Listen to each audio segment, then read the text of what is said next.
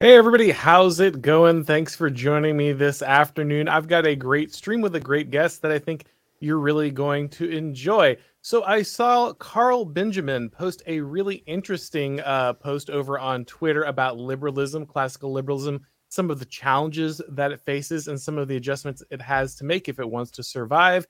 And I thought it was really fascinating. I thought it would be great to bring him on. Carl's, of course, the head of the Lotus Eaters. If for some reason you are not checking out all of that content, you most assuredly should. Carl, thanks for joining me. Anytime, man. It's a real pleasure to be here. Absolutely. So I saw this post and I definitely wanted to have this conversation because it kind of opens up all kinds of different stuff that I've been talking about, but things that I've noticed that you have been exploring. And I think really tie into a lot of the kind of zeitgeist around a lot of political movements that we saw online throughout the years, now kind of arriving at a conclusion that scares some, worries others. Many are not sure how to address this. So we'll just go ahead and dive right into it. Your post talked about kind of the problems that classical liberalism faces, that it made some assumptions that a lot of people have forgotten about, and now those things leave it vulnerable to some real problems. What are some of those issues that you're talking about with classical liberalism? Well, the I think the one that is at the very bottom that it is difficult for an atheist such as myself to admit is that it was always presupposed by the classical liberals, say Locke and the cohort around that sort of time, late 17th century, early 18th century, is that they would be Christians. That was always presupposed. And therefore, you get a Christian social morality as a substratum to the very notion of classical liberalism. And this made classical liberalism work in its own day and for many, many years afterwards, obviously. Because it really is a form of kind of game theory against the state. It's a legalistic doctrine that only has a very narrow focus on what areas of life that it should actually have any control over, any influence over. And it made sense. It makes sense to have a doctrine of rights, natural rights, when dealing with the government, because it's not just that you as an individual benefit from that. Everyone will benefit from a general softening of the hard edge of state power, because if the people in charge also believe in a doctrine of natural rights that is underpinned by God, then you have a much more stable society that is less prone to political purges, to the confiscation of property. It's much more amenable to liberal ideals. And honestly, I think there have been many people who have said this over the years, but the idea that classical liberalism is kind of an extraction of the Christian English tradition, political tradition, and just a codification of it, and that's why it works. I am genuinely at the point where I think that that's probably true. And without the underpinning of what we can just broadly term conservatism, the liberal tradition becomes what has been known in academic circles as comprehensive liberalism.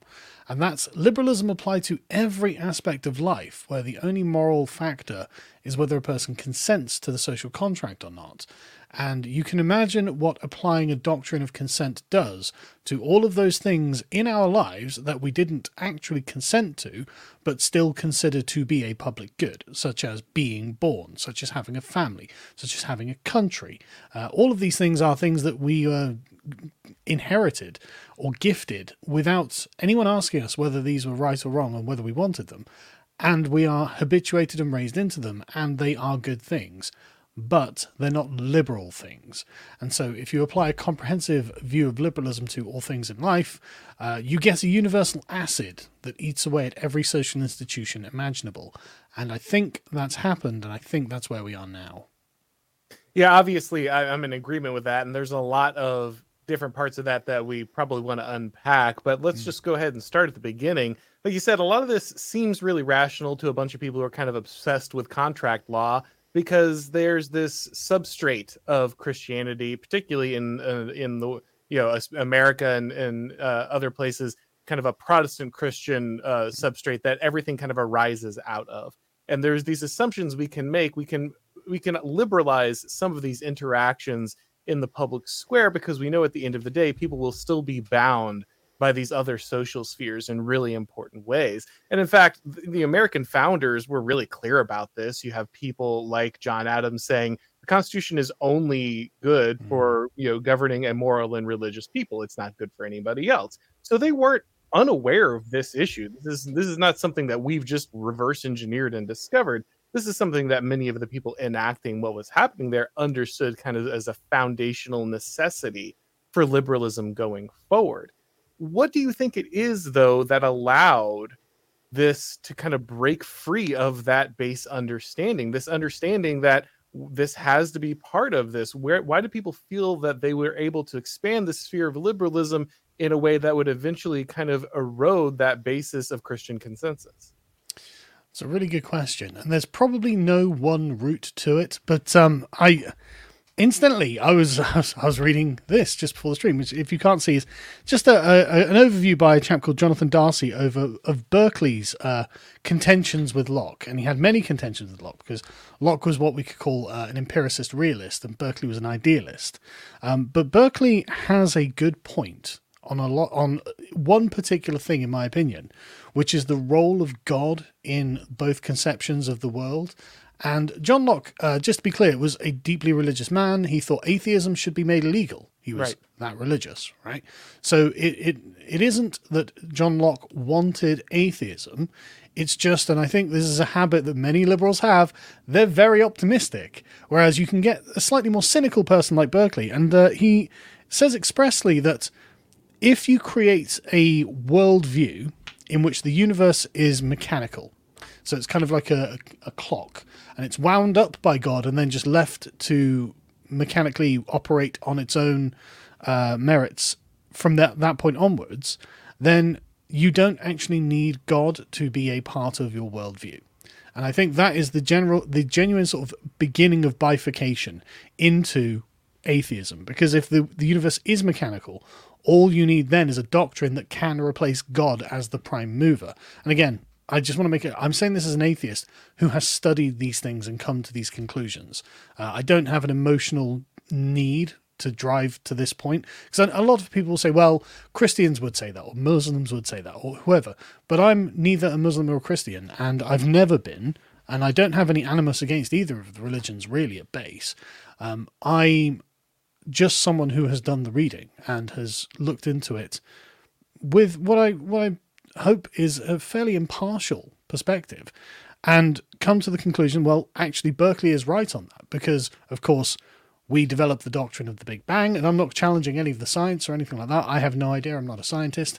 But what you can see philosophically is what happens is that easily replaces God, or actually it kind of kicks the ball further down the field, or it kicks the can, because of course, well, what's the origin of that? And we've got no answers. But for the modern rational person, the rationalist person, what that does is fully brings about Berkeley's prediction that, in fact, we will have a mechanical universe that does not require God, and therefore atheism will become predominant and religion will die. And how was he wrong? That's the answer. Yeah, I find that really interesting because, of course, Carl Schmitt came to a similar conclusion when he talked about political theology. He said that kind of the deism that was popular during kind of these liberal periods was an attempt to remove God in many ways, for the removal of the miracle. And so he tied the transition from monarchy to liberal democracy to the same transition between the need for the miracle and the need for the mechanical universe.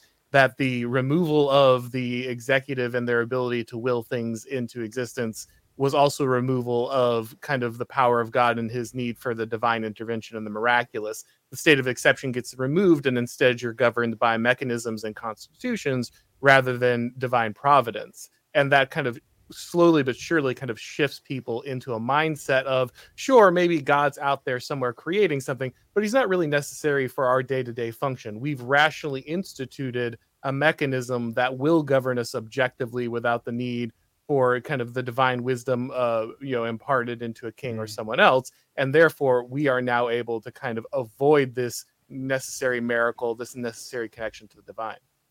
And even that on its own, I don't think is the worst thing that could have happened.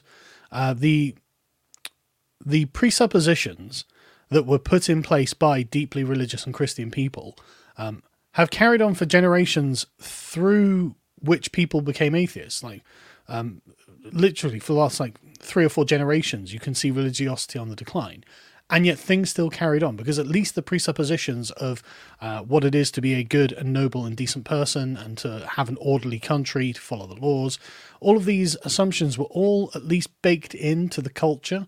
But with the proliferation of this comprehensive liberalism that has gone through the educational system, through academia, from academia, and now into the educational system as we see it, we are now seeing generations of people who are simply not tethered to those religious presuppositions, even though we haven't been religious for some time, right? And so that's where it becomes a real problem, because at least before, you had a kind of unspoken anchoring in a reality of the universe. But now we've come to the point, well, actually the universe, if it doesn't conform to our moral choices, the choice of our free wills, then the universe itself is the thing that is wrong, not the will that is fighting against creation. And therefore, I was born in the wrong body. Therefore, I was born in the wrong race. Therefore, you get all of these sorts of movements that are striving against the natural order. And that's quite a big challenge to take on. And it might actually be a lot easier if you come to peace with that which you are and change your mind rather than change your body. But I think it's all a bit late for that now, isn't it? Do you think that healthy restrictions on the human can be removed from an investment in metaphysics? Sorry, healthy restrictions on... Sorry, go on. Yeah, do you think that people are able to self-regulate from individuation and liberation if they are not invested in an idea that the hierarchies around them naturally established are somehow based on something transcendent and metaphysical? I think, yes, that is possible, because you could have a very practical and down-to-earth view of the world. Honestly, a rather English view of the world that isn't really very metaphysical, but is based in real-world practicality that is just a bit unthinking, but realistic, and would say, look, you're obviously a boy, you're obviously a girl, you need to do this, you need to do that, and you don't necessarily have to have a dogmatic, transcendent view. However, there are other things that come along with that, because then you do have, again, another valid argument against what essentially just collapses into utilitarianism, which is, well, why wouldn't you just live at the level of an animal then? And of course, you had the Epicureans through to Mill saying, well, surely the argument will go that the finer things in life are above animals, to the intellectual pleasures, and so people will naturally strive towards them. To which we can look around at modern culture and say that's clearly not happened. Right. That was clearly wrong. People aren't striving for anything, and we're in a clear decline at this point. So that argument, I don't believe, holds up, even though conceivably it could have done. But no, I do find myself having difficulty refuting the point that actually having a higher ideal to strive for might actually be genuinely healthy for mankind. Yeah, I would say beyond just healthy, like absolutely necessary for kind of one to order themselves and orient themselves kind of towards something like that. But let's get back to comprehensive liberalism before we go too deep. Let's define our terms before we kind of go a little too deep here. You noted the difference here between classical and comprehensive liberalism. What is that practical difference, and can we really keep one from transitioning into the other? Well, right. To answer the second question, no, I don't believe you can, actually, unless you have a strong religious doctrine that underpins your liberalism. I don't believe so. So the classical liberal position is, in the 20th century, most well represented in academia by Rawls. The Rawlsian political liberal says, well, liberalism is purely a political doctrine, and therefore, if the act that we're talking about, such as female genital mutilation or something, if that is illiberal, then we can make arguments to ban it. But the thing is, the same arguments therefore go further. And a comprehensive liberal would say, well, why do we stop at any one particular point? You may have an inherited narrow band of things that liberalism should consider, but why should liberalism therefore permit, say, a nunnery to exist, where you have a set of illiberal rules that a person consents to going into the nunnery, but then has illiberal practices imposed upon them? Or a person might willingly choose to have female genital mutilation in order to take part in a particular community that requires that for membership, in order to gain the other benefits of being in that community. And the political liberal would say, well, it's just because it's outside of the purview of the state. That person has made an informed choice to join the convent to get female genital mutilation, and therefore it's not my issue. But there's a definite moral hole there, because people will be looking at whatever illiberal practice they can see going on and say, well, look, I don't really agree with that. And in fact, it isn't so much that should be permitted to happen. In fact, I don't think that should be permitted to happen. But also, maybe we should start interrogating the formation of the beliefs that led to that being the choice that person would make. So the question of informed consent actually becomes, well, actually, illiberal institutions formed the desire for that person to go into that social institution, and therefore they didn't really consent to it. And so the comprehensive liberal starts challenging absolutely everything that they do in their life. And of course, there isn't any social institution in the world that can withstand non-stop, constant critiquing of everything you were asked to do, because at some point you're going to be asked to do something you don't want to do, and then the social institution breaks down. So yeah, I don't think actually without I'm just going to broadly call a conservative, a very firm conservative base, liberalism can prevent itself from bleeding into comprehensive liberalism, because when you have a strong conservative religious base, you have a suite of moral values that are important. These things matter all the time, and you are weighing up these values with the liberal values which conflict. Well, if you take these away, then you are left only with the liberal values of consent, liberty, and equality, and all of those can be used to liquidate any institution. In fact, that's kind of what Rawls relies on entirely, right? Completely removing the person in the original position from any tradition, from any tie, from any standard or a boundary. And then, yes, anything, of course, can. And this is why I think, Alistair McIntyre makes a great point in After Virtue about how basically liberalism had to abandon any kind of attempt to actually rationally determine comprehensive morality, and basically has to default to utility. There's no other option, because they've completely freed themselves from any ability to have a shared moral language about around which you could then build anything of significance. And so the only thing left to do is kind of say, well, have you consented to this, and what leverage is the best for the most, who happen to consent in that way.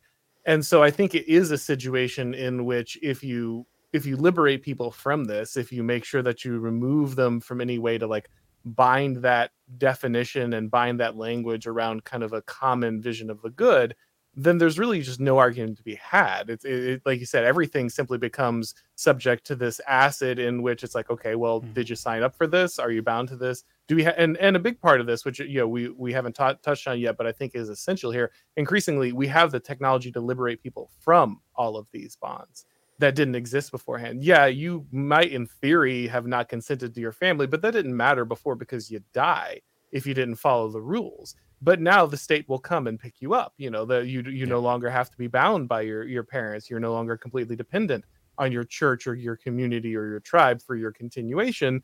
You can just wait for the Leviathan state to come along and fill those holes for you. And so now there's a whole nother level of this that did not exist previously when these institutions were more robust.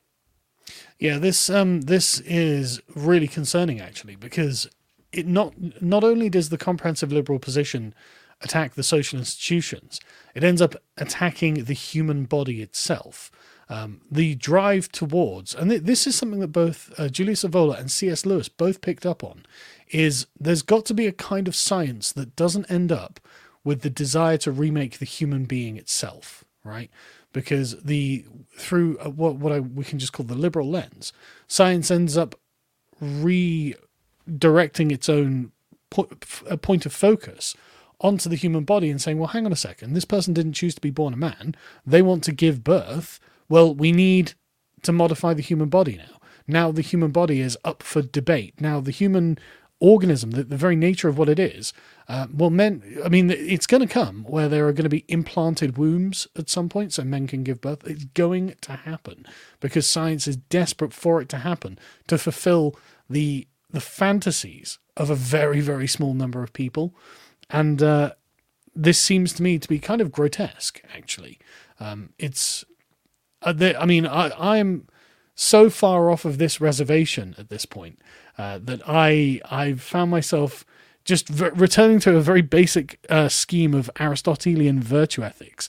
Or am I right? What is it just to be a good human, to live a good life, to have human flourishing, to just be good at what, be a good person and do the right thing? I can see where liberalism is going, and I'm like, no, I'm just going to be thousands of years before that. Just start back at the beginning of what it is to be a good person, But again, the key for that, and I think this is the problem of what liberalism has done. The key to Aristotelian virtue is that it exists inside a community.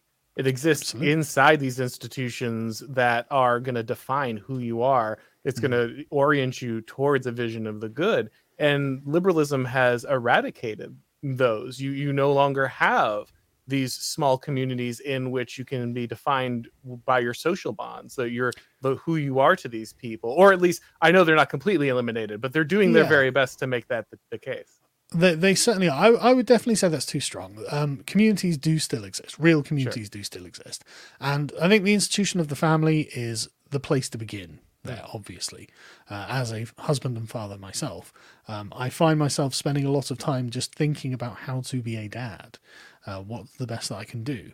And investing yourself in your local community. In England, it's not too bad. You can go down to the local pub and you can still engage with people in real life. Now, I'm 43, so maybe it's because of my station in life that's possible. If you are some 21-year-old Zoomer who has no idea what a pub is and has community only in online groups, well, it's a different thing. But I'm not saying have an answer for that either. But it's not gone completely. But you are right that it's under siege and it is being attacked. And the universal acid is working its way in. And it's something we have to be conscious of, if nothing else. Now, it's interesting because you shot me a tweet here right before we got started, because you'd already talked about kind of how you wanted to address this a little bit to kind of the conceit of the new atheism movement. But you were sending me a tweet from a new atheist, and they came to a conclusion that you've talked about, I've talked about, a lot of people in our sphere have talked about. It's not unpopular now for people to understand that wokeness is a religion, that it's connected to these things, that it's filling the hole left by a lack of God or an understanding of the divine. And he's raging on, right? He's raging on saying, well, how could the plebs have fallen for this? We gave them the answer. Prometheus delivered fire unto them, and they were kind of returned back to their squalor. So can I speak somewhat in defense? I'm just going to get the tweet up. Sure, absolutely. Because I know who this is. This is David Silverman, the president of Atheists for Liberty. He's a Republican atheist. And years ago, I essentially became friends with him because I was like, well, look, all of this woke SJW nonsense, not exactly very liberal, is it? We should probably not be going down this road. And he got hit with Me Too allegations, which were obviously spurious, and came over much more to our side of the fence. And I do think that his tweet is a reflection of that journey that he personally has been on as well. So it's not that. Sorry, I'm just trying to get the tweet up. I can bring it up if you'd like here. Right, yeah. So it's not that. I don't think he's saying this with arrogance. And actually, I think there's a quite a lot of humility in this, because I think one of the things that the atheists forgot, and this I think is an important point, is that they were all smart people. They're all genuinely smart people. And they forgot that actually half of the population are not smart, not even average, lower than average, in fact, which meant that, in fact, as David says here, the masses yearned to be told what to think, not the freedom to learn and do skepticism. That is actually a statement that contains quite a few assumptions and really comes from a position of privilege, doesn't it? Because my family are working class. I've got lots of friends and family who are working class, and I was lucky enough to be middle class because my father went to the RAF. But it's evident that when he says it's what they yearn to be told what to think, not the freedom to learn and read and do skepticism. Well, it's an uncomfortable thing to think about, but you have to have a certain level of intelligence to be able to grasp certain arguments. And if you aren't intelligent, then it's not necessarily that you yearn to be told what to think. It's that David is assuming that everyone is as smart as he is. And there is going to be a large segment of the population that just simply isn't academically minded. They aren't people who are doing well cognitively, but they may, and when you say that, it makes it sound like that person is somehow inferior or a failure or something like that, and that's not what I'm saying. I know lots of smart people who are not good people, and I know lots of people who are not smart people who are good people and are successful through the use of their hands, through the use of doing things that are real and physical and manual and actually useful to the world. So I don't want people to think I'm in any way pouring scorn or anything like that. Yeah, sorry, I just want to step in here real quick Sure. to clarify, because I think it's important here. So I hear what you're saying, but most of the people who were on the front lines of adopting this were the most learned people, the most academically minded people, the most quote unquote skeptical people. They're the people who were at the forefront of falling for this. And the people who are arguably most resistant to this were people who are not those people, who were not academically gifted, who were not placed in this position. I don't think that people are not intelligent enough is really an explanation for what happened here. No, that's not what I'm trying to say. What I mean is, the people who are on the lower end of the bell curve are not inclined to read and do skepticism, right? They're not actually very bothered about that. They've got, things going on in their lives that they want to worry about. And so what David did is applied the template of himself to the broader population and assumed that they would just all be like him because at base he is a liberal, and that is the very root liberal assumption is that all human beings are the same. And what he's arrived at is the discovery that, in fact, actually they're not. There are lots of differences between human beings, and IQ is one of those differences. And so what he's interpreting in a rather dismissive way there, sort of like, well, they don't want the freedom to learn and read and think, is a sort of cognitive privilege and assumption that everyone would want to get to that point. And actually, that's just not true. They don't desire it. And even if they did, maybe they wouldn't be capable of it. And even if they were, people have a plurality of interests. And so they attacked religion on materialist grounds, have destroyed the public reputation of religion, and now find themselves looking at the void being filled, as he says, by woke ideology, which, as you said, is absolutely a form of religion because it has a comprehensive, totalizing worldview that it's trying to explain every single thing from. Now, I'm not trying to cast aspersions on religion, but the fact of the matter, and he makes a good point that it's like, look, this is a religion without church now, so it's not even violating the law when it's being put into schools, put into the government and whatnot in America. So it's kind of a bear trap that the new atheist stepped into, that he is recognizing has caught his leg, and it, I think, comes from a bit of hubris, actually. But this is the position that they're in. I think it comes from something a little more important, which is a complete, if not a complete denial, an absolute scorn for human nature. This is a... I'd be more charitable. I would not, but that's fine. You're more than welcome I to do so. understand. And as a former new atheist speaking to a Catholic, I can understand why you wouldn't be more charitable to them. To be fair, I'm Southern Baptist, but I understand what you're saying. Right, okay. But they thought they were doing the right thing. Sure, of course. They really thought they were. And they thought they had all of the answers, and you are right that it's hubris. And but I wouldn't want to impute malice, right? It's not.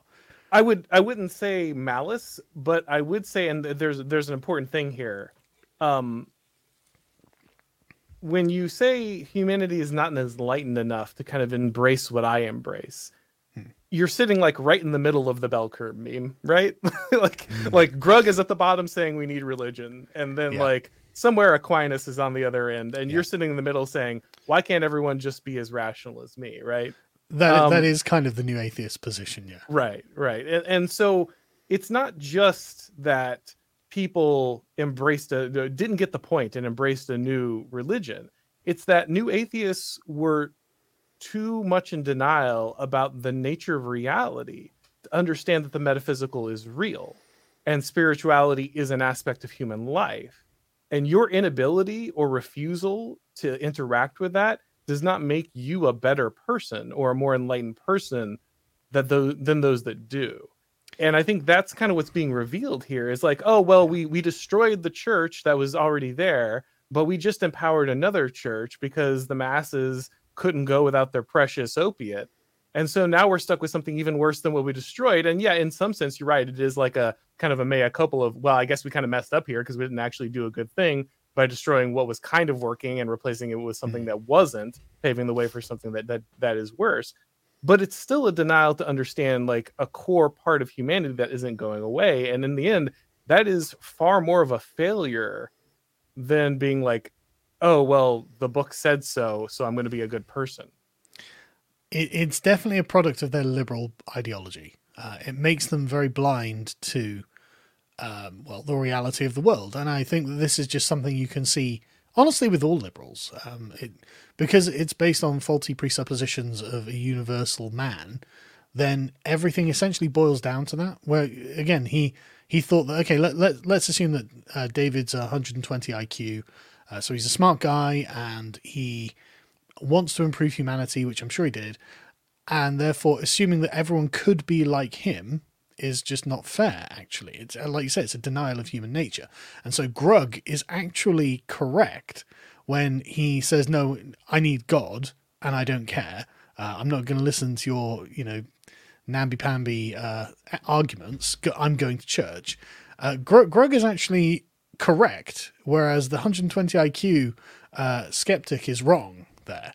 And there is something mildly amusing about it. I tell you, the religious folks must be enjoying this quite a lot. It's weird eating crow about these things as a former liberal and new atheist. But no, the bell curve meme is correct. Basically, it's real, right? The Aquinas and Grug coming to a harmony on a point, that means that point is probably true. Yeah, and to be clear, like, I mean, it's always nice to have someone say, yeah, okay, this was right, but that's not the point.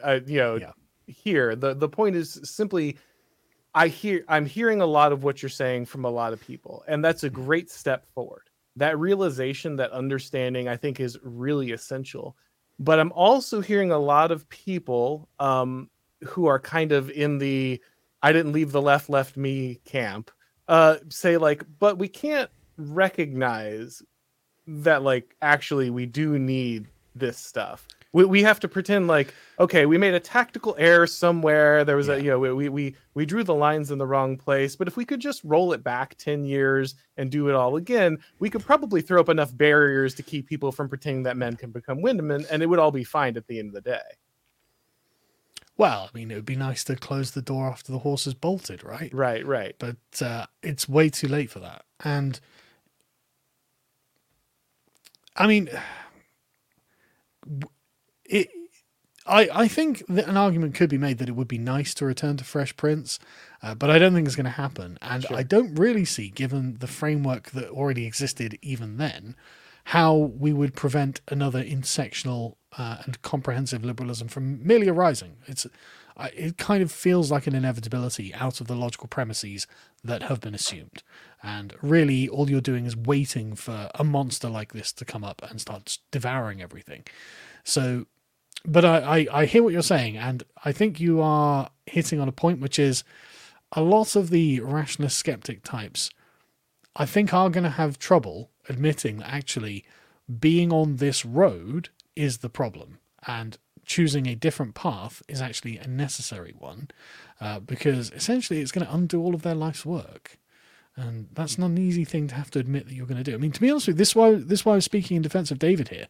Like, for him to have posted this is actually very brave and very honest. Because, I mean, do you remember when the way that David Silverman became a meme, when he was talking to Bill O'Reilly about the moon and how the tide goes in and out and no one can explain it? And he's just like, actually, we can explain that. You know, anyone can explain that. And like, if you think back then, the cultural capital that the New Atheists had compared to now, where they're basically admitting, yeah, we were wrong, it's not been a very long time, but it has been a very dramatic shift. No, and that's for sure. I guess the thing, like I said, I'm glad that a lot of these people understand kind of where we are now, the reality of kind of the situation on the ground, and they're not too proud to admit that, okay, there's an issue here, and if I continue to deny this, then I'm going to lose to something. I'll be far denying worse. reality, right? You know, Yeah. So I guess here's the issue I see now going forward. There's an anti-woke coalition, I guess, if you want to call it that is now formed. And the thing that I keep seeing people spinning their wheels on over and over and over again is, how do we actually resist? And it feels like people who are trying to do a push-up in the air, right? They have nothing to push up off of, because they have, at the kind of the core of their being, a denial of a system that would be required to have any kind of actual structure to society.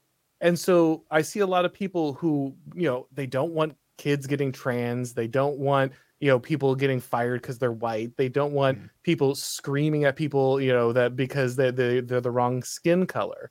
But they also don't have any understanding of like how you would forge a polity moving forward, how you would create a community and a moral basis that would allow you to kind of advance that. And so they spend a lot of time going like, well, we have to oppose this, we have to oppose that. But then the minute someone's like, okay, well, the way we oppose that is we ground that in the fact that like this violates some kind of religious presupposition. Like, oh, no, I can't have that. That would be insane. That would be crazy. It's like, okay, what are you going to ground it in? Reason and logic. How'd that go last time? Really poorly. Okay, what's the new plan? In fact, it's that they never seem to ask themselves, why are we on the defensive? Why are we constantly losing the argument? Why are the people in power constantly doing the woke thing rather than the 90s liberal thing? And that's because, as you're saying, the reason and logic of the premises that you begin with arrive at the comprehensive liberal position because you have no competing value set.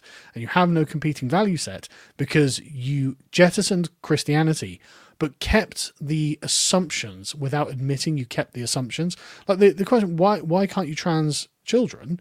Well, that requires a very conservative and probably at base a kind of religious view of the creation of man and woman that just happened to have persisted throughout society and, of course, reflects real life, right? We can see what men and women are. But if you're a liberal and you don't have this, you can't be authentic about that, then ultimately you can say, well, I just don't think it's right. And then you lose every argument going forward because you're afraid to appeal to the thing you would have to appeal to, which is that conservative grounding. And you're absolutely right. Pushing on air doing push-ups on air is a good way of putting it, because they don't like it and they know they don't like it because they know it's wrong to do, but they don't know why it's wrong to do and they can't articulate why it's wrong. And you're absolutely right. They need to think of something, and I don't think will be coming to Christianity, not because they're hateful people or anything. I think they're too far down the rabbit hole, basically. Well, and that's always possible, but then it kind of leaves us in a quite a terrible position here, right? Because then we really don't have Yeah, well, I guess we should probably dig a little deeper on that first, then, before we draw any Sure. conclusions. So, if that's the situation, if liberalism and its need to kind of allow for individuation is something that has a hard time drawing barriers around things that are kind of essential to our identity and our well-being, is there a version of this that can continue and exist? Can we contain liberalism to specific spheres of our societies without them spilling over and eventually just becoming that civilizational acid? And if so, what can be used to do that? Well, it would have to be a competing value set that was imbued with sincere belief that we could use to leverage against liberalism. Because the problem with liberalism, and not many people on the right want to admit this, is that it has virtues. There are virtues in liberalism. It is able to muster a convincing argument against oppression and for agency. And this is one thing that conservatives actually do believe in, is personal agency. And so liberalism does have grounds to make its own arguments. It, however, can't stop itself from going too far. And so the conservative perspective has to ground itself and essentially be able to resist and overcome liberalism and return it to its proper place. And that means essentially the conservatives, I think, should be arguing that you can't really be a liberal without being a conservative, without being in some way, if not religious yourself, in thrall or admitting the roots, the religious roots of conservatism that grounds liberalism in what would be a healthy polity, as in something that could be given healthy boundaries. Because again, the liberal argument against state power is a good one, and it works, and it is good, and you would rather live in a state that had liberal restrictions on state power than not, I've got no doubt. Essentially, it means the conservatives need to be able to find a way of arguing the moral legitimacy of their own case. And one problem that they've had all of this time is being called names. They can't take it. They just can't take being called racist or sexist or transphobic or blah, blah, blah, blah, blah. They have to just go, well, if that's what you think, that's fine. But I'm not changing my position, and we are going to have this. We are going to have these boundaries. And that's the only thing that I personally can see. If anyone's got any better ideas, I'm more than willing to hear them. So I think you're right about some good chunk of that. I would say that liberal restrictions on government power is a bit of a misnomer. I think what actually restricts government power is competing spheres of authority. Sure. And so just to make clear, I do agree with you. What I'm suggesting is that there is an interest group that is created by liberalism that is concerned about executive authority and therefore produces that competing class of people who will oppose government overreach. So I do agree with you, but it's the belief to animate them to action is what I'm arguing for there. Yeah, fair enough. I think a lot of times, and for most liberals, it turns into a mechanical thing or a constitutional thing. Yeah, they treat it like the law of the universe. Exactly, rather than understanding that what creates the magic of competing powers, that Montesquieu's checks and balances isn't like, oh, well, because we have a tripod government. That's not actually what matters. It's descended from the heavens. Yeah. Right. It's the fact that you have the church and the nobility and the average person and the merchant class all with different and disparate interests working through representation inside that separation of powers. That is actually what's supposed to restrict, the power of government. It's not just because I created a new branch of government and now it checks the other one. That's not how that works at all. Yeah. Actually, Rousseau is right on this. There's no point in having a constitution unless it's inscribed on the hearts of the people. Right. And, something that the one thing he and de Maistre agree on. Yes. It's the one thing he got right, basically. Yeah, right. that ultimately he can write down whatever he likes, but if people don't genuinely believe it, then it won't work. And he's right. And this is liberalism is good at getting people to genuinely believe that the state should have limits. I mean, that's fair. You know, it's totally in line with the political traditions that people inherit in the English-speaking world. So it's not that liberalism doesn't have a strong argument. It's that there has to be a slightly stronger argument from the conservative side to say, well, look, we are willing to exercise authority in order to protect the sanctity of marriage, the innocence of children, the orthodoxy of a good Western education, for example. All of these things the conservatives need, and honestly, in America, there are conservatives doing this, actually, just actively legislating against the excesses of liberalism, which is a good thing. And honestly, in my country, we look on it in envy, like about half of America at this point, that seems to have woken up to, oh, there's something terribly communist going on here and we don't like it. It's not necessarily communist in the way that people think of communism, but I'm happy to let the boomers call it communism. Same thing. I have the same approach. Yeah, I'm not going to correct them. Yeah, it's basically communism, mate. Sure, man, absolutely. As long as you're ready to crush it, that's fine. Yeah, exactly. Yeah, exactly. Right. That's exactly how I feel about it. 100%. The only time I make that argument is when I have to do the James Lindsay, like, well, if we just get rid of communism, we can go back to liberalism thing. It's like, no, that's not right. Yeah. But yeah, for the average boomer who's like, it's communism. Sure, man, let's just blow it up together. Yeah. 100%. So I'm gonna make the Juvenalian slash Hoppian argument here, and you let me know what you think. Sure. Liberal democracy does not restrict the power of government. Ultimately, it allows for the centralization and control of government by destroying competing spheres of authority. So as the authority of the church and the authority of the family is inevitably destroyed by the elective process of liberalism, it is the state that has to then pick up the political energy that is kind of loosened by the destruction of these traditional bonds. And ultimately, this is why liberal governments produce the levée en masse. That's why they produce the income tax. This is why they produce that liberal democracy was necessary for the massification of civilization. The will of the people enables tyrannies far more plentiful than those of singular kings. And so what we've seen is liberalism's growth, not just because it makes people feel good, but because it actively enables the growth of the state. And ultimately, it is kind of this hyper liberalization that has allowed basically this global empire to assemble itself under the virtue of liberalism and eventually wokeness and progressivism.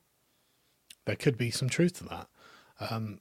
Again, if we begin back at Locke, creating the mechanical universe without God, then it seems inevitable that eventually let's just take the church as a bulwark against total centralization of state power, even though there's a lot that can be holes picked in the idea of an actual separation of church and state, especially in, say, my country where we don't have such a thing.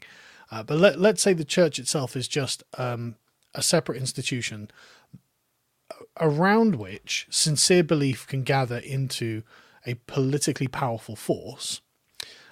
If liberalism did at bottom create that cleavage between the universe and God and has acted as the kind of acid that has broken it open, then sure, you could definitely say that liberalism has reduced a power block that would challenge its own centralizing authority. But moreover, if it's created a sincere belief in the minds of its adherents in place of the sincere belief that would have engaged with the church and created that as a power block, then you could say it's kind of sucked up all of that energy and centralized it all in the state. And you are absolutely right. I mean, liberalism being a materialist philosophy means that harm needs to be mitigated, and therefore why wouldn't you use the state to do that? It's a particularly powerful object, an entity that can be used to all sorts of things. And you are again correct, I think, in saying that there's no way any kind of pre-modern kingship could have arrived at the levels of tyranny we've seen in the 20th century. And God only knows what we'll see in the 21st. So it's definitely an argument that I think has merit. And honestly, it's hard to think of a good counter argument off of the top of my head, because there doesn't seem to be one. Well, I just, it's something that I found very compelling. Because I'm a talk radio GOP Republican for all of my life up until about 3 years ago. I believed in all of this stuff, 100%. So I believed in liberalism up until about 3 years ago. Right. So I'm just saying, like, I'm not just throwing this out here as beat up on, because I made a similar, not the same journey, but a similar journey in that I'm not sure that any of this stuff really, the things that I thought were liberal restrictions on government, I'm not sure that they ever were. That they were momentarily, but the argument that I think the Juvenile makes, and I really, again, I have a hard time refuting it, is that really sovereignty is based on dependency. And once we liberated ourselves from dependency on community and church and family, we didn't become independent. We simply became dependent on something else. And because those small competing spheres all made massive demands on our time, we felt more liberated, right? Because I don't have to raise children or please a wife or go to church and pay a lot of money or blah, blah, blah. Now I can play all the video games I want, right? But of course, that's not a good life, obviously. And that's not freedom either. No, it's not at all. But on top of that, we still need people in our old age or when we get sick. We still need people to care for us in these scenarios. And it's not that we just become liberated from that need. It's simply that the state becomes that person. So the woman doesn't become independent of her husband. She simply makes the government her husband. The university student doesn't, the new atheist doesn't become independent of religion. The state simply becomes the new religion. And we never really actually free ourselves because there is no such thing as freedom. There's only duty and dependence. And when we place ourselves inside of those smaller, more subsidiary dependencies, then we have what we think of as a good life that can be oriented towards virtue. But when we dissolve it all into one Leviathan dependence on state, then it simply becomes what we have now. I mean, I think that's a fairly accurate representation of what we've got. And in fact, you can look to early liberal thinkers and see that this was kind of inevitable anyway. I mean, Rousseau does have a particular line in the Social Contract that expressly says the whole purpose of liberalism is to make man as independent of one another as possible and as dependent on the state as possible. And I mean, Locke obviously wasn't in favour of this, but he clearly has lost the argument. And maybe it was definitively going to happen from the premises of liberalism that we would arrive at this point as you've just described. But there are some who just embrace it and say, no, the mask doesn't need to be on for this. That's the point. Because, and maybe you can understand in their own day where you have a very thick, cloying society where you have recognized social ranks and you have these sort of imposed duties and obligations that you can't escape and maybe aren't even fair in some ways. And so the argument for liberalism to break social bonds, I mean, this is literally the very beginning of the social contract. Everywhere is man is born free and is in chains. The chains weren't the state. The state wasn't nearly powerful enough to do that. It was society that was the problem. And so the purpose of liberalism was to break these chains of society so that man could be a self-authoring creature. Well, we've discovered that man is not a self-authoring creature and never can be. You are the product of your environment, basically, whatever that happens to be. And it could well be that there is no way in liberalism to establish any of the goods that we're talking about other than total dependence on the state, because liberalism itself is oriented to breaking social bonds. And it looks like we're arriving at that point, doesn't it? Yeah, quite quickly and in a terrifying manner. Yeah. So I'm going to throw one more possibility out to you, and this won't be any white pill for anybody, so sorry about that, but here we go. There aren't many around, though, are there? No. We get this on the podcast every day. It's like, don't you have any good news? It's like, Do you see any good news? If you find me, let me know. Yeah, Yeah. exactly. Right. Yeah. No. Yeah. But yeah, if you can't be positive, at least be right, I suppose. But Yeah. yeah. So Nick Land kind of pointed out his understanding, and he called this capital. So we can yell at him for his early Marxism if we like. Yeah. But I think his point here is strong. He looked at capital or liberalism as we would see it, and he said basically traditional cultures are like kind of the rods on a nuclear reactor.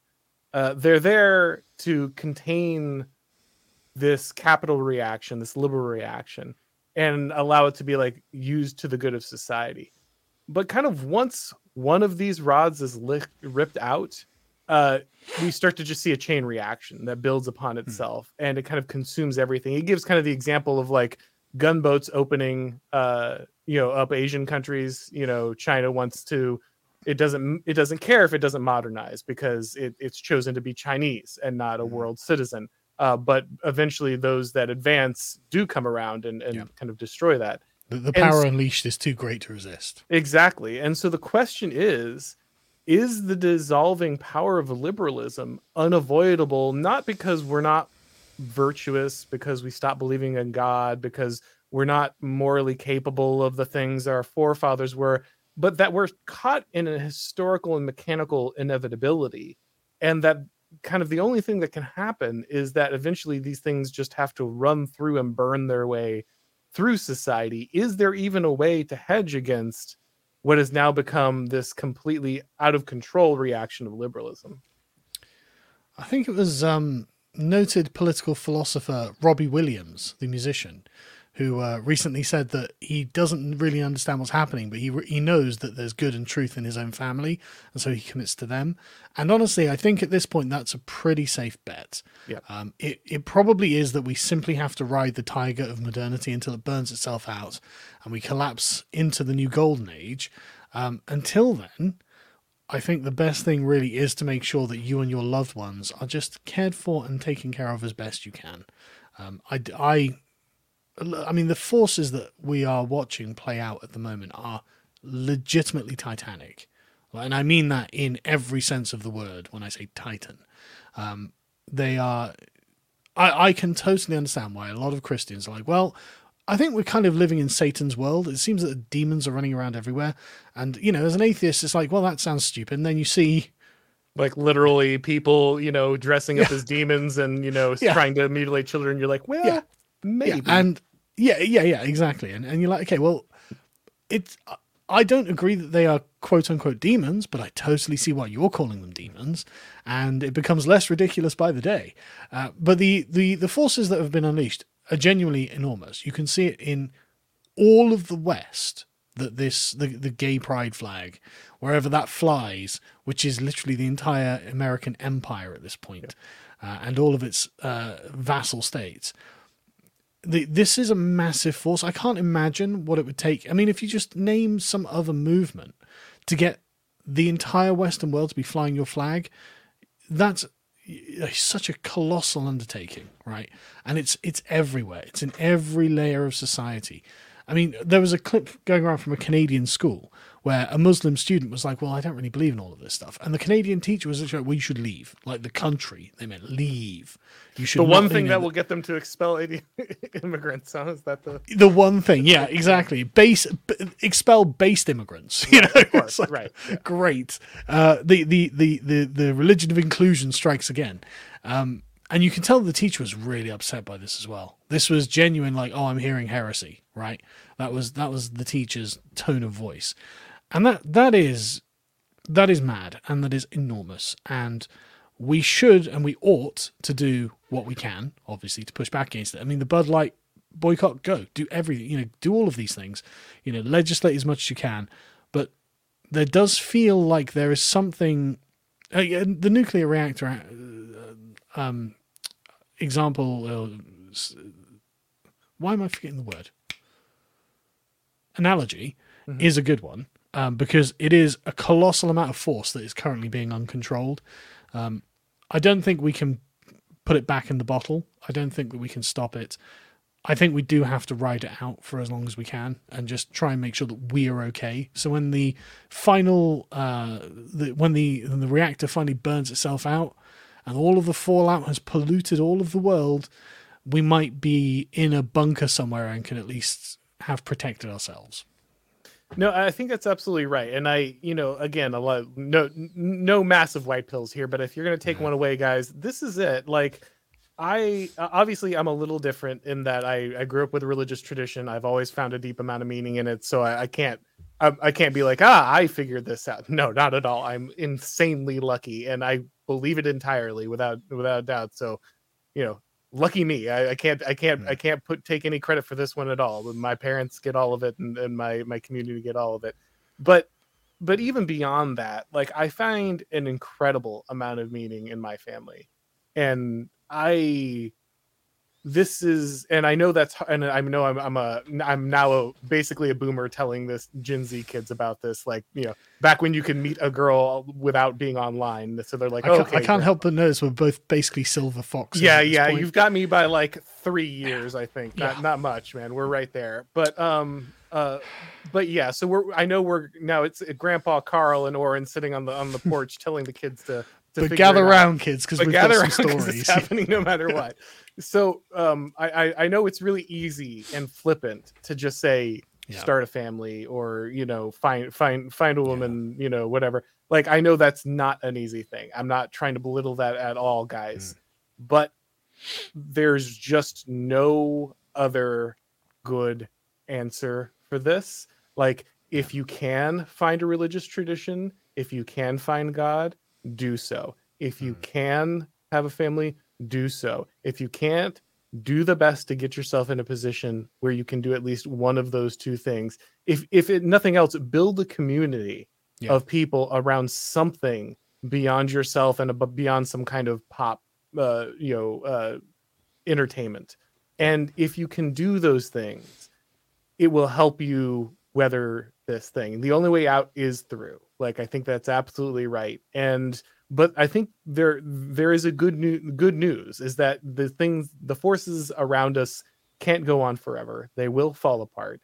And the people who plant seeds now will prepare things for those down the road. You plant the trees now, even though you won't sit under them, because at some point your children will. And you have to have that mentality. It's not an easy place to be, but it is an essential. You are part of a cycle of history, and you have to find your meaning and place in it. And this, I think, is a really key part of it. I like Alexander Dugin has a bit where he says, modernity was about the death of God, but after the death of God and post-modernity, people ask the question, the death of who? Because there's no reference point. And at that point, you're actually in a position where the world can be re-enchanted, where you're no longer struggling these things because you've actually gone through the crucible. And on the other side, there's a possibility of the resurrection of meaning and purpose and spirituality that onboards this understanding of modernity and liberalism, but takes it into a direction that is more robust and meaningful. And I can't help but think of a line from Fight Club, being that old, about how Tyler Durden is just lecturing about how we don't have a great war to fight. Our great war is a spiritual war against consumerism and modernity. And looking back, I remember watching this when I was about 21 years old in the cinemas, something like that. And I was just like, yeah, that's profound, man. But obviously I didn't understand what was being said in that line. And it's only in later years when I'm like, actually, that genuinely is the problem. Because, I mean, at the time, I could still find a woman who was respectable enough to make a wife. Right? And it is genuinely harrowing to watch young men now who are good, upright, decent young men. And they message me all the time saying, you would not believe the options that I have. You wouldn't pick a single one, and I can't pick any of them. What am I supposed to do? I'm like, man, I do not know. I do not have an answer for you. But I totally co-sign what you said there. Even if it seems impossible, well, the great struggle for you is to do that. That is the great struggle that you have to face, I'm afraid. And there's nothing we can do to change that. And there's no other way around it. Like you say, you've got to go through. Absolutely. Well, we have some questions of the people stacking up here. Is there anything that we didn't get to that you wanted to touch on before we go over there? No, I think it was a good discussion. All right. Well, I think everyone knows where to find what you're doing, but just in case, can you let people know what they should be checking out, see more of Carl? Well, I would suggest going to lotustheist.com, which is doing very well, thank you. And you can follow me on Twitter at Sargon of Akkad.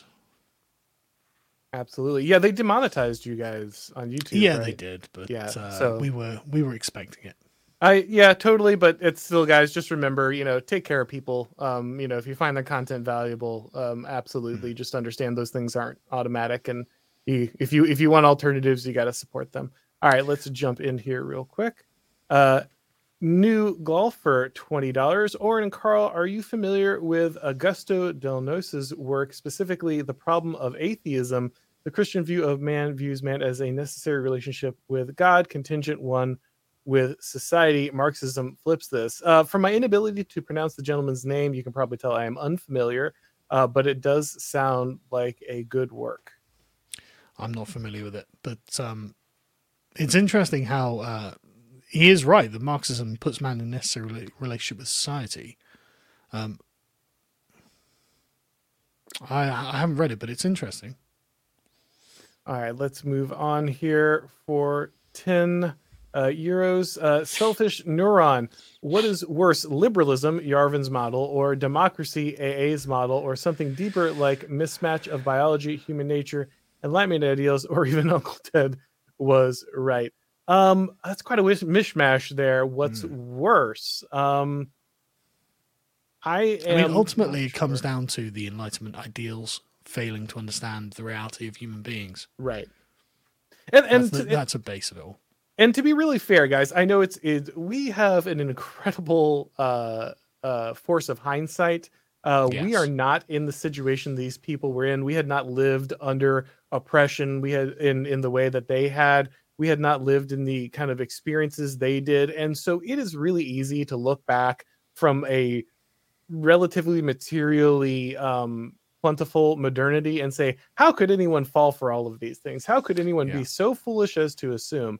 But you got to remember, a lot of these people were very smart and they were making assumptions that made perfect sense at the time. And it, many of them yielded many benefits from which we now enjoy. And so just, remember at the end of the day, while it's easy to be hard on people in retrospect, understand that all of these things are connected. They're all of their time. They are connected to history and great forces around them. And you are too. The things that will seem obvious to people in 200 years would not have been obvious to you. So I think a really strong example of that is almost everyone that we've referenced today lived before anesthetic. Imagine that, right? Yep. So it's not that the Enlightenment and science and liberalism have not done good things. It's that we didn't realize what was going to be lost along the way. And there's no it's kind of unfair to have expected them to have known that in advance as well. Even though, as Berkeley was saying, well, there are people pointing out hang on a second, there are problems here. And it's like, yeah, but the solutions seemed necessary, I think. Right. And again, this is why I think de Maistre is so powerful. Carlyle is so powerful, because these were guys writing around the inception of this stuff. They are more contemporary. And so I think their objections hold more weight because they are people who are prescient about the problems that would follow. And many of those are things that, to be fair, like especially with Carlyle, that kind of conservatives or right wingers today would have a hard time admitting when he talks about the grinding human toll that will come from liberalism and capitalism, things that I think a lot of people would be scared to look at today from the right. So just remember again that those things are not easy to understand, but they are connected, and those people are going through crucibles that you don't have to go through. You're sitting at the end of what was a benefit of a movement and saying, well, here are the weak points. So yeah. Even if I think those are worth pointing out and significant, that is a good thing to keep in mind. All right, David here. Once again, thank you very much. Sure. Should the right build new institutions or simply take them back? In the case of a new right is indeed my opinion, as the conservatives are too weak, sadly. I think you do need a new right. I think you do need a movement that is outside of traditional conservatism, the GOP, is not going to save you guys if you're sitting around waiting for conservative political parties to kind of do their thing. That's never going to happen. I don't think entryism works for the most part for the right now. I think you do need parallel institutions. Do need institutions and alternatives that provide something new and different. Eventually, at some point, those might turn into the establishment institutions. That's kind of the goal. So in that way, you could replace them. But I don't think you're just going to step in to say like the current FBI in the United States and turn that ship around. That they know what they're about, and they're not going to be changing that. I just want to add, though, both are important, right? Entryism where you can, build institutions where you must, right? So both. But you are right. We are going to need to build the institutions. Well, and I think this is, again, where it's a failure of understanding, I think, regionalism versus centralization. You might be able to enter into institutions locally or regionally that you otherwise could not at a national level. So again, I live in Florida. I live under the beneficence of King DeSantis.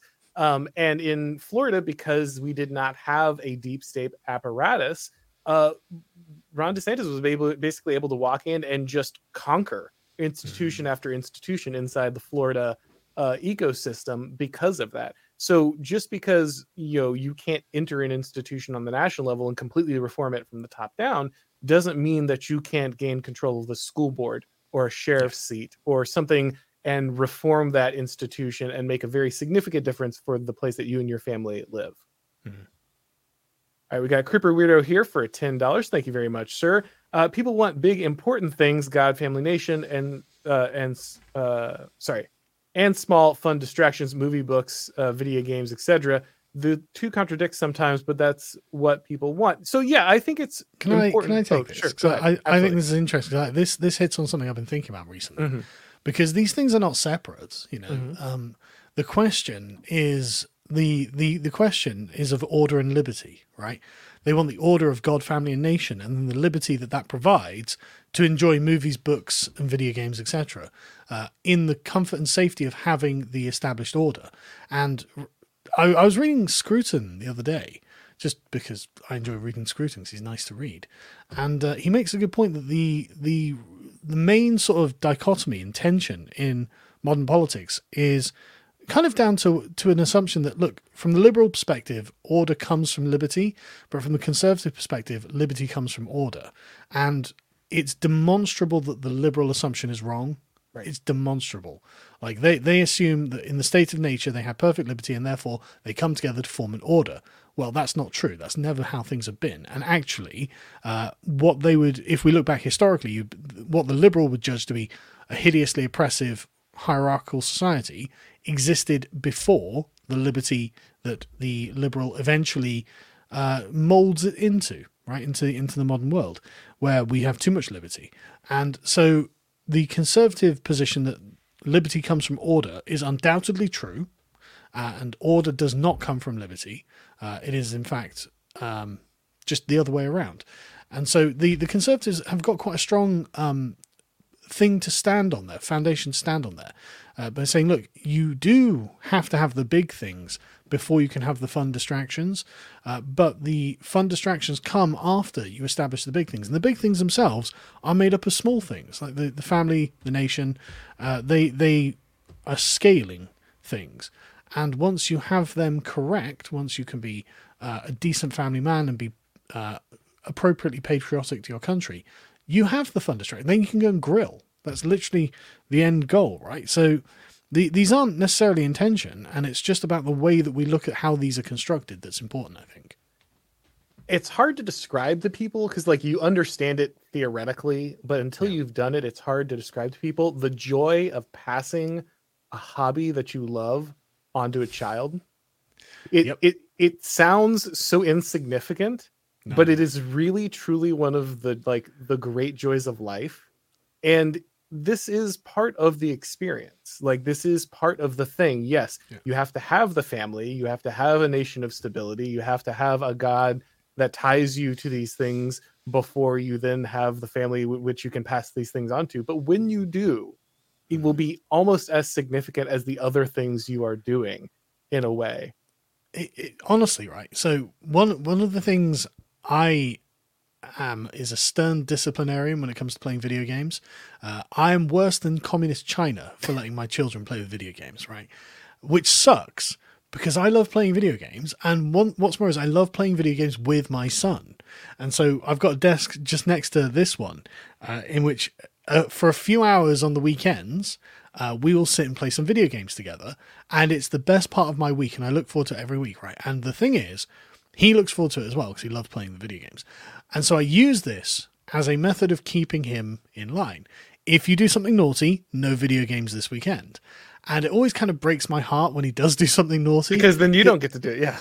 Exactly. Yes. Exactly. Because then I don't get to play video games either. And that's one of the hardest things is realizing is. that the discipline of your child is more important than your enjoyment of a moment with that. Yeah. Like that's actually way harder than some of the other stuff that people don't realize. But sorry, I interrupted. No, you're exactly right. And you just exactly finished the thought there because that was completely correct.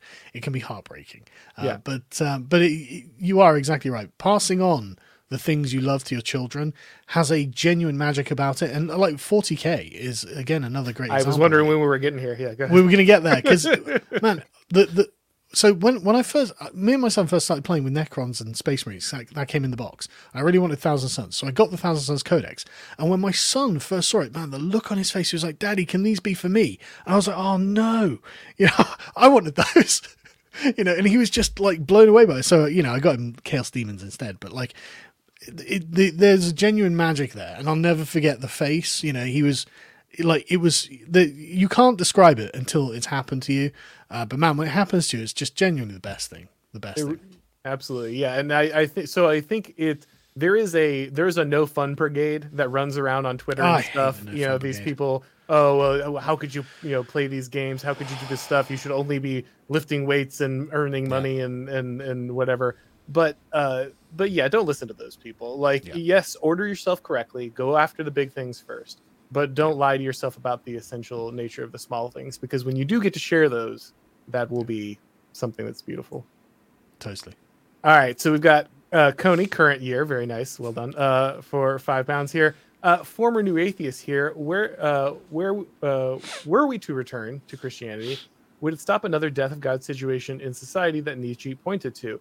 Again, an excellent question, and I think a legitimate challenge to religious people. That's kind of why I mentioned kind of Dugin's postmodern religious moment, where you move beyond the death of God and into a situation where this is kind of no longer the struggle. This is no kind of the defining the disenchantment of the world is no longer the defining feature of kind of your epoch. And you move into one in which I think you're asking different questions because you understand that the death of God was not a positive step for your society, and you move into something that onboards that. And so you're right that I think that religion will shift. It will be eternal because its truths are eternal.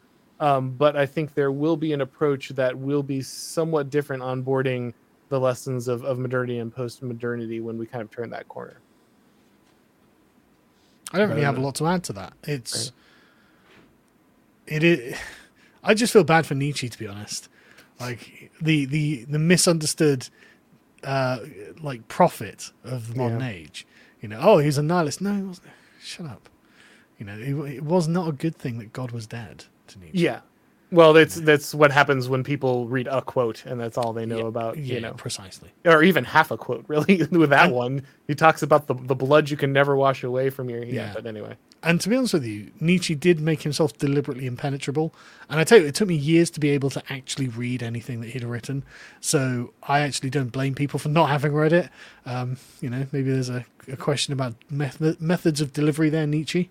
Yeah, it's still a slog for me when I get into it. It's still not something I enjoy reading, even though. All right, here. Johan Richardson, $9.99. Thank you very much. I'd sooner interpret Anglo-American liberty as a function of the Reformation rather than the Enlightenment. Luther and Cromwell probably explain more of what historically made free men. Many people will make a similar argument. That's not the first time I've heard that one, but what do you think, Carl? Not that you have to formulate a incredibly... No. That is a large question there, but... there's a part of me that thinks that maybe it's not even worth separating anything when it comes to this sort of the historical trend, because you can see the same impulses and trends have been happening for literally hundreds of years before anything we would call liberalism. And it was probably inevitable, just given like geographic circumstance and the procedure of events, that something like this would end up happening. But then you start getting into a kind of deterministic frame where nothing that happens is changeable and it was all inevitable, and you can never identify a starting point for anything. And I don't really like getting into those sort of discussions because it kind of takes away the agency of the person examining it, right? And so, and it kind of implies that we were not responsible for anything as well. I don't like that either. So, you know, I mean, you definitely probably could point to Luther and Cromwell, but then, like, you know, well, it's kind of the Germanic view on personal responsibility and industry and blah, blah, blah. And then you get into other conversations that aren't really very productive, in my opinion. So I try to avoid them. Fair enough. Yeah, I'm always in a position where, like, I don't like the deterministic view, but then I just keep staring at everything Spengler gets right. And I'm like, well, I know. this gets harder and harder to disagree with. All right. Cody here again. Thank you very much, sir. Is liberalism just the ideology of merchant rule? Yes. So, yeah, I mean, for there's certainly a huge part to that, right? But merchant rule, what does that mean? It really means the alienation of things, right? The ability to move things and make them quickly interchangeable. That's, if you've ever read Nick Land's Meltdown, that's basically just, as while it seems indecipherable, if you just read it by understanding the beginning is just him explaining merchant rule, then it quickly becomes far more understandable. So in many ways, yes, it is. And money power, again, to reference Spengler, is something that always rules at kind of the late winter stage of civilizations. So that should really become, you know, something that's not too surprising if you're kind of following that pattern. I think there's an argument to be made that it's not as bad as it sounds, at least in the time that it existed, because you didn't have international conglomerate corporations that owned everything in your country. Most people, unless it was the East India Trading Company. Sure, unless you're in India. Right. But you know, when Napoleon's like, well, England's a nation of shopkeepers, he wasn't wrong. Mm-hmm. You know, most people owned a small business and they ran it themselves, and so they had their own sphere of independence and productivity that was closely linked to the success of their own country. And so being, you know, having a merchant ideology wasn't necessarily a bad thing in the time and place. Of course, we live 200 years on from that, and now everything's owned by BlackRock. So, yeah, that's the thing. Again, like if you view history as a series of connected mistakes that are keeping you from progress, then you can see how this is a problem. But if you don't have this Whiggish view of history, if you understand that these are cycles, these are things that all civilizations go through, these are inevitable patterns of humanity and social organization, then it's less about them being good or bad in and of themselves as part of the growth and maturity and then eventually aging of a society. I think that merchant, you know, power is going to come. I think the reason we're seeing its, you know, bad effects now is that our classes work so hard to continue it beyond its natural life cycle. And the reason it looks so ugly and deformed now is it's being kind of kept alive on life support through the most drastic use of kind of state and ideological power available. But eventually it too will pass and a new cycle will begin again and merchant power will transform into something else. And I think that so there are highlights of each one of these phases, and I think it's just a mistake to look at any one of them and say this is inherently wrong, and if we could just defend against this, then it would be all up from here. Like I don't think that's how it works. I mean, imagine if you're living in, like, you know, 19th century England in a small town and everyone you know owns their own shop. You'd be in favor of that. Right. That's the conservative dream in America, right? That's what people talk about when they talk about small town America. Yeah. This benefits all of my friends and family and local community for this ideology to be in ascendance. So you would agree with it. It would be morally correct because you're not thinking 200 years down the line, how will this look? Of course you're not thinking that. Right. And then this is why the encoding of knowledge and wisdom in traditions is always essential, because even when you move through these patterns, if you can hold closer to those things that your society has kind of found valuable, encoded in something deep and meaningful, then you're much more likely to reap the benefits of where you are rather than falling off of that entirely and going too far, taking that to its logical conclusion, spinning out of control to where we're at this moment, I think. And just as a thing to add on to that, and that begins with humility, actually. Absolutely. Which is, I knew you'd agree, but like a lot of people don't think about it, right? It's not at the forefront of their mind. And I have to say, for many years, it wasn't at the forefront of my mind either, but there is a humility that builds up in these traditions because they have been through the cycles. The traditions have survived the cycles, the rise and the fall. And so beginning with, I don't know, is actually a much more reassuring and successful position than I'm sure we've got it figured out this time. No, you don't. Yeah, both Chesterton and Lewis captured this really well. Democracy is or tradition is the democracy of the dead. And then Lewis talking about chronological snobbery. Us looking at everyone behind us and realizing perhaps they might have some wisdom to say. We're not better just because we're further along the timeline. Yeah, all right, guys. I've come to really hate the Whig view of history, I have to say. Yeah, it is absolutely the worst. Yeah, it's just wrong. It's just wrong. All right, guys. Well, I think we got through all of the questions here. Thank you, everybody who came by. I think this was a great talk. Again, Carl, thank you so much for coming on. It's always a blast to talk with you. My pleasure, man. Really, really good to have a conversation on this with you. Absolutely. All right, guys. Well, if it's your first time by the channel, make sure that you go ahead and subscribe, like all that stuff. And of course, if you want to get these broadcasts as podcasts, you can check out the Orrin McIntyre podcast on all your favorite podcast platforms. When you do that, make sure that you leave a rating or review over there. And guys, again, really appreciate it. Lots of great discussion, great questions. Thank you for coming by. And as always, we'll talk to you next time.